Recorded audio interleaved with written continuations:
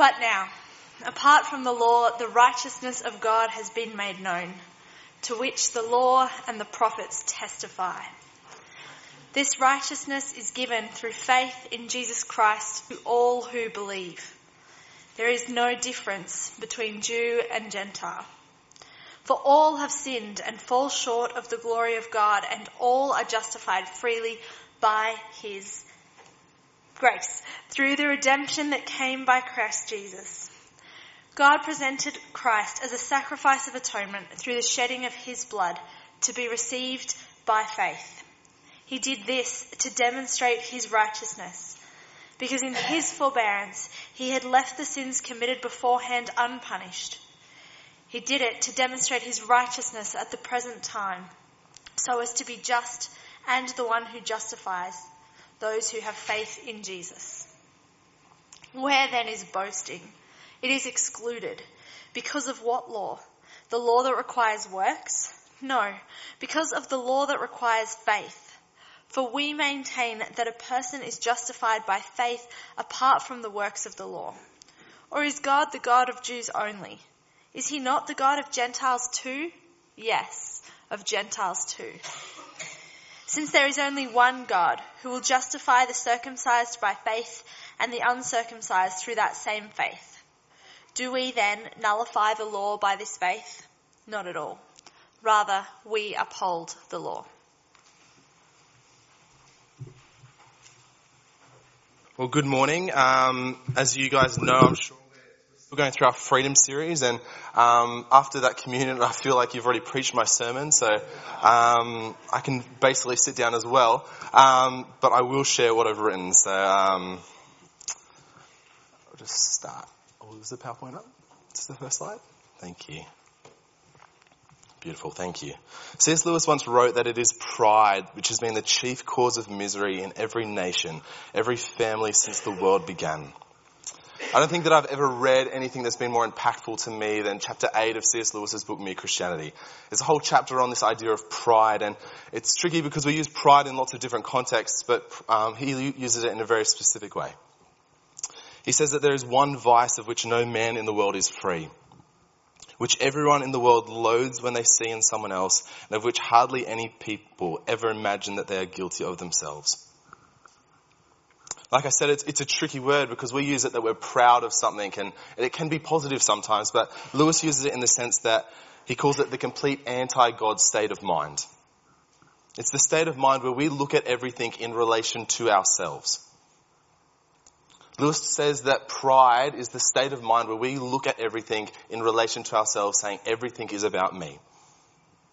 And here's the paradigm that I want to wrestle with today. The paradigm that is the freedom to stop striving. Self-obsession, working to impress God and to impress people, will make you miserable. It will make you miserable. However, being amazed by the beauty of God again and again and again will set you free. And in this, I want to ask the big question, what is it that makes you feel important? What is it that makes you feel important? Because the human heart longs to be valued, it longs to be loved, to be respected. And unless this question is resolved, unless the question of why are you important is resolved, we will look for it in all kinds of crazy places. Augustine once said that you have made us for yourself, O Lord, and our hearts will be restless until it finds rest in you. What makes you feel important? And I think it's crazy because pride is such an easy thing to talk about. It's such an easy thing to have an objective kind of view of, an academic kind of idea. But it's really hard to actually see in ourselves, to actually understand how it works. And that's the difficult challenge that hopefully we'll wrestle with today. Because if you're anything like me, pride is the biggest challenge of your life. And maybe you don't know it, maybe you don't see it. Hopefully you will today. John Stott, one of the most famous Christians of history, said it like this: pride is your greatest enemy, but humility is your greatest friend. Oh, sorry, I think I'm a couple of slides behind. Sorry, I don't know if this is working, but thanks, Wendy, if that was you down there. And I'll say it like this: self-obsession will ensnare you. It will trap you. It will ruin your life. but a kind of humble self-forgetfulness, finding our identity in Christ, it will set you free. And I hope that sounds good to you, because it has been the most joyful, exciting adventure of my life. And I have a lot to share with you now, but I'm also nervous because it's kind of the foundation for all of Christian life. This is kind of everything to me, and I want to say it right. So let's just pray together again that God will be speaking through what I have to say, and you'll only listen to the good bits. God, I pray that you be glorified in everything I have to say right now. May every word that I've prepared work together to highlight afresh who you are, to renew our awe of you. Let us see in a new way how good you are, to help us fall more and more in love with you. Amen. As a young man, I grew up in a little bit of a Christian bubble. I'm happy to admit that. My family was Christian. I went to church when I was very young. I spent a lot of time playing soccer with my school friends. And as I left school and joined university, I met a lot of people that were very different to me. I started having a lot more questions and difficult questions and a lot of questions that I wasn't sure if I was allowed to have. Kind of questions that I was like, do these even have answers? Does this kind of like destroy Christianity? And eventually, one of the biggest questions I had was, if there are so many other religions out there, how do we know that Christianity is the right one?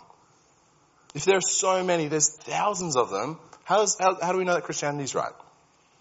And while it seems like an enormous task to deal with 1,000 other religions right now, what we can do is look at why Christianity is actually unique. Why Christianity is actually different to every other one.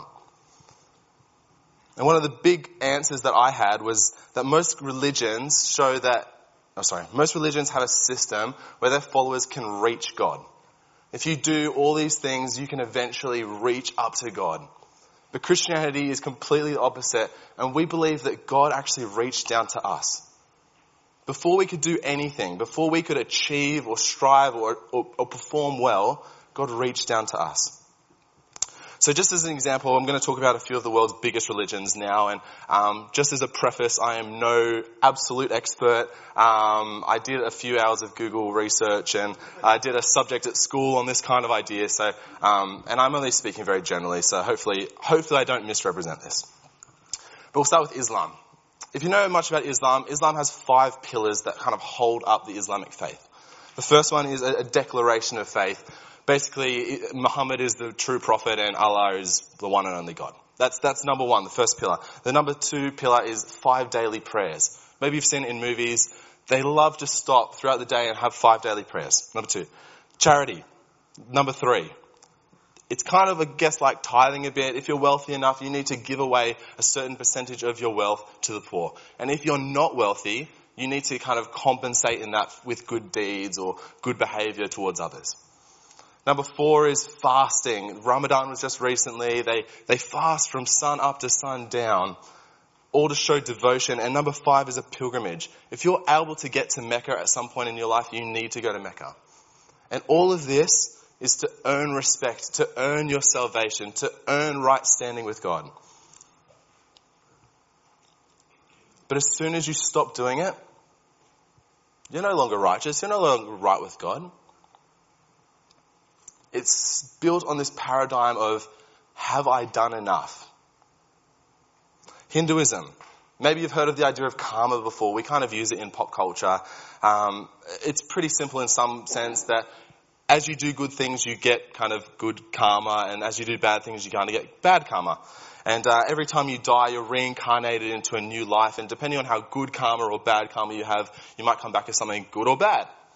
It's essentially like a cosmic point system, I guess. And if you've been really good, you might come back as like an eagle or maybe like a really rich human. Or if you've been really bad, you might come back as like a worm or like a slug or something really not fun. The kind of idea is being established is that if you're good enough, you'll be rewarded, and if you're bad enough, you'll be punished. And then Buddhism is kind of another interesting one, and this one's much more complicated, but essentially the idea is detachment from all physical desire. If you can somehow manage to get to the point where you no longer want things, you can become enlightened and detached from the physical reality and join like a spiritual plane. And then Judaism, we know Judaism is all about following the Mosaic law. If you follow these rules well enough, you'll achieve righteousness. And I'm sure you're starting to get the idea. All these religions have a theme that if you're good, if you work hard, if you strive, you'll achieve righteousness. And if you don't, you'll be punished. It works on this tension of, have I done enough? Have I done enough? That's always the question in the back of your mind. And before we look at Christianity and we ask the question, is Christianity just the same as this or is it different? I want to quickly look at our non-religious culture too.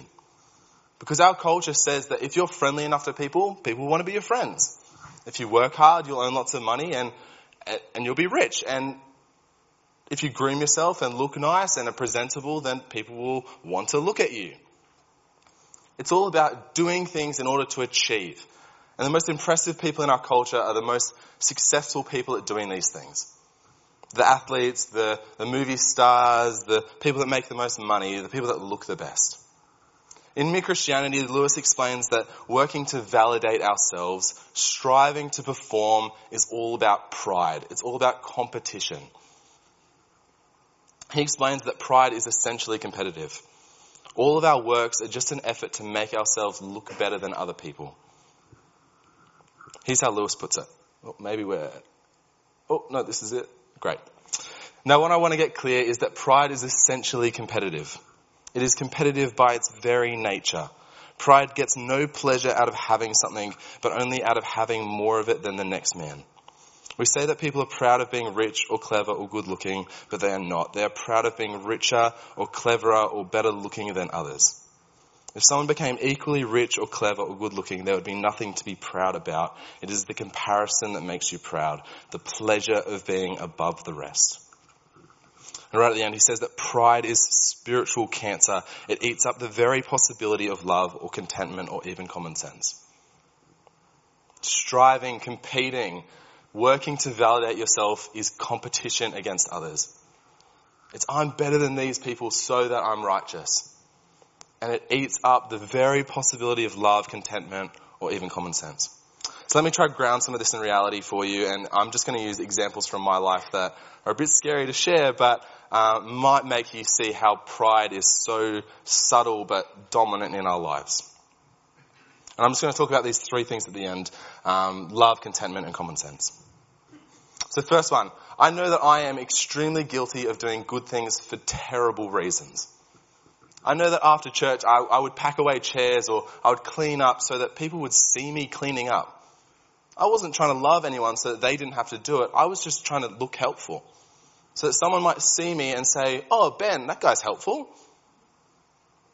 I know that I've complimented people so that they might think that I'm a nice person. I don't want them to be happy. I want them to like me. I know that I've helped someone move houses so that eventually they might help me move houses. And it's just like when we pray so that we earn God's approval, we're not loving him. We're not actually enjoying him. We just want him to like us. I'll do the right thing so that you like me. It actually defeats the purpose. It ruins it. It kills any possibility of love. And when I was in Nepal, I was there for about 10 weeks and it was my favorite place to be. I loved it so much. And after 10 weeks, you learn a little bit of the language. You learn how to say hello and goodbye and thank you and things like that. And I asked someone how to say thank you, and they actually explained to me, and maybe it was just the region we're in or whatever it was, that because it was such a Hindu-based language, that they didn't really say thank you very much. Because it was all based on karma, if someone opened the door for me, they were doing it for themselves to earn good karma. They weren't doing it for me. And for me, that was like crazy to realize, but then I realized how much I do that. They're just a little bit more aware of it. Pride kills love. And contentment. When you're striving to feel important based on other people's smiles or laughs or approval, it's so temporary. It's so fleeting. As soon as someone says anything negative, boom, it's all gone. You start looking for the next hit. What can I do next for someone so that they'll smile at me, so that they'll like me again? The tension is always there. Have I done enough? If we find contentment in people, and striving, we're going to be miserable again. And common sense. I started going to the gym when I got married to Alana because she loved going to the gym. I didn't want to go to the gym. It was just Alana's going to the gym and we should do things together. So I'll start going to the gym. We went to Big W. We bought a bunch of clothes and got ready to start going to the gym together. And I enjoyed it. It was fine, whatever. After a while, I started feeling like really insecure and I felt really like uncomfortable at the gym because I had these like ratty Big W clothes and all these people looked really cool and they were really fit and I was kind of like not that strong and it was kind of embarrassing.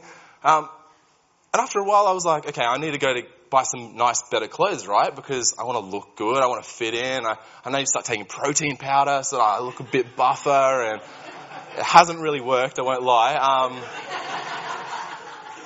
But I realized it was just my pride. It was just my sense of competition with others that was breaking down my common sense. The clothes that I had were fine. They worked. They covered up my body. Of course they were fine. But my insecurity and my pride drove me to do stupid things. And advertising is a billion-dollar industry that preys on your insecurities. It preys on your pride. The things that you are trapped to make you feel uncomfortable with what you have. And it's all because we're competing with each other. It all works in that tension of, have I done enough? So, how does Christianity work? Is it the same as all these other worldviews? Is it basically just the same kind of thing? So Luke 18 captures two answers to the question that we started with. What makes you feel important? Luke 18, verse 10 to 14. 2 men went up to the temple to pray, one a Pharisee and the other a tax collector. The Pharisee, standing by himself, prayed thus, God, I thank you that I am not like other men, extortioners, unjust, adulterers, or even like this tax collector. I fast twice a week and give tithes of all I get. But the tax collector, standing far off, would not even lift up his eyes to heaven, but beat his breast, saying, God, be merciful to me, a sinner. I tell you that this man went down to his house justified rather than the other. For everyone who exalts himself will be humbled, but the one who humbles himself will be exalted. I actually have so much grief for the Pharisees. They are so close to Jesus. They are so close to Jesus, but they just don't see him. They keep missing out again and again. They're in so much bondage to their pride, to their achievement, to their striving that they miss out. And it scares me because today we can do the exact same thing. We can come to church week after week after week, being so close to Jesus, but miss out because we're blinded to our pride. If we come to God saying that we're important because of all these things that we've done, we'll miss out. But we also see another way here, and it's completely different to what we've been talking about before. The tax collector comes from a place of knowing his shortcomings, of being willing to say, yeah, I'm not good enough, but he is accepted anyway. He is the one who leaves justified because he is accepted despite any of the things he has done. He's not a slave to the question, am I enough? He knows that he is not enough, but God treats him like he is enough anyway. Where every worldview we've been talking about teaches that you need to earn your approval. You need to strive to reach a point where you are enough. Christianity says no. We know that we're infested with sin. It destroys even the good stuff we do, but God's love is unconditional. Even good things like prayer won't make God like you more. Christians don't need 5 pillars, we don't need karma, we don't need law to make ourselves right with God. We just need Jesus. It is simply faith alone in Jesus and what he's done for us that makes us right with God. That makes us enough. And before we get into the main passage that we started with, I just want to say one thing quickly. I hope that you've heard this kind of message 100 times before and that this is exciting for you and that this is, amen, good. I hope that that's the case for you, but for me, for a long time, it wasn't. I grew up hearing this kind of stuff week after week after week, and my pride got in the way. It felt boring, it felt old, it felt just kind of like academic ideas. And I think that really grieves God's heart that pride gets in the way of him meeting with us. And God wants to change that in our hearts. Maybe it's just a simple prayer that you want to pray in your heart right now, or maybe you want to grab someone at the end and just talk about it. But for now, we're going to go back to Romans 3:21. But now, apart from the law, the righteousness of God has been made known. Apart from the law, the righteousness of God has been made known, to which the law and the prophets testify. This righteousness is given through faith in Jesus Christ to all who believe. There is no difference between Jew and Gentile, for all have sinned and fall short of the glory of God. And all are justified freely by his grace through the redemption that came by Christ Jesus. God presented Christ as a sacrifice of atonement through the shedding of his blood to be received by faith. There it is again. Righteousness, right standing with God. The question, am I enough? You are enough if you have faith. If you have faith in what Jesus has done for us. No work that we've done will make God love you more, will make it more of a, yes, I am enough. It's simply faith. I used to use this analogy when I would do this kind of talk at a youth group, and it might sound simple, but it's kind of similar to the cooking one we had today. If I was making a milkshake and I poured all kinds of delicious things in there, like milk and ice cream and your favourite topping and some fruit, and then I got a cup of dirt and poured the cup of dirt in there and mixed it all on up, it doesn't matter how good the ice cream or the banana or the milk or any of that stuff is, it has dirt all through it. We know that sin pollutes even the good stuff that we do. And besides that analogy, even the good stuff we do isn't that good. I have a lot of favourite quotes, but this one has absolutely changed my life. If it comes up. Beautiful. The gospel is this, that we are more sinful and flawed in ourselves than we ever dared believe, yet at the same time we are more loved and accepted in Jesus Christ than we ever dared hope. Your right standing with God is not about you. It's not about what you can do. It's about what Jesus has done for you already. This statement here, this sentence is a pride killer. Time and time again, I come back to this and man, it is hard to wrestle with, but it kills pride. Competing is useless. It's pointless. It's a waste of time. It's not about how good you are, it's about how good he is. So let me just finish with one last idea. I think pride is so dominant in our lives because at some sort of level we're all pretty insecure. We all want to know, are we good enough? Like I said. We want to fit in, we want to be seen, to be liked by people. We want to get along with people. And we learn these patterns from people. We learn that if we do the right thing around your friends, they'll like you. Or if you act well, your parents will be nice to you. We learn these patterns. But one of the biggest breakthroughs for me was learning that God isn't like all the people in my life. In some small ways he is, but people are full of faults, unfortunately. Sometimes people forgive us, they say it's okay, they still expect things from us. Sometimes you get forgiven, but you really want to work hard to prove to someone that you were worth their forgiveness. But God isn't like that. We don't need to impress him. Our passage in Romans talks about receiving the righteousness of Christ. And that's twofold. The first one is that one, yes, your sins are washed clean. They're done. Everything bad that you've done, gone. But the second part of it is that you receive Christ's righteousness. Not only have the wrong things you have done been gone, washed clean, but you receive Christ's righteousness. His standing, what he's done is attributed to you.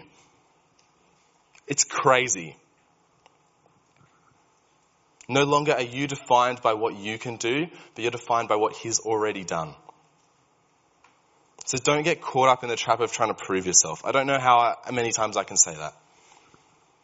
You're not going to be able to prove yourself. I think that I'm learning that the more I focus on myself, the more miserable I will be. But I was designed to focus on God, and it's only by focusing on God that I stop looking at myself. It's only when I get caught up in how beautiful He is that I can stop staring at myself, being obsessed with myself. I can only let go of my pride when I actually look at Him. So God wants you to draw close to Him again today. He wants you to let go of your pride. And maybe that's a simple prayer or whatever it is. But we're going to sing now, and I hope this can be a time for you to respond to God. And maybe you want to stand and you want to praise Him for everything that He's done. Maybe you want to sit and you just want to have a moment of reflection with Him. And maybe if you're daring, you want to grab someone and pray with them. I would love that. Maybe you want to do it after the sermon. Maybe it will be a little bit awkward, or maybe it will be full of joy. Because the journey towards freedom is really difficult sometimes. We get stuck all kinds of places, but we're doing it together. We all wrestle with pride. So let me just pray for all of us.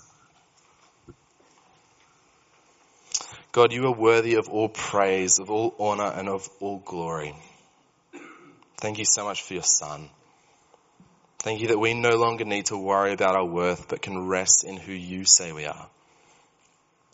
Teach us to actually live like this. Free us from our pride and show us how to live in freedom. Amen. Thanks, Ben.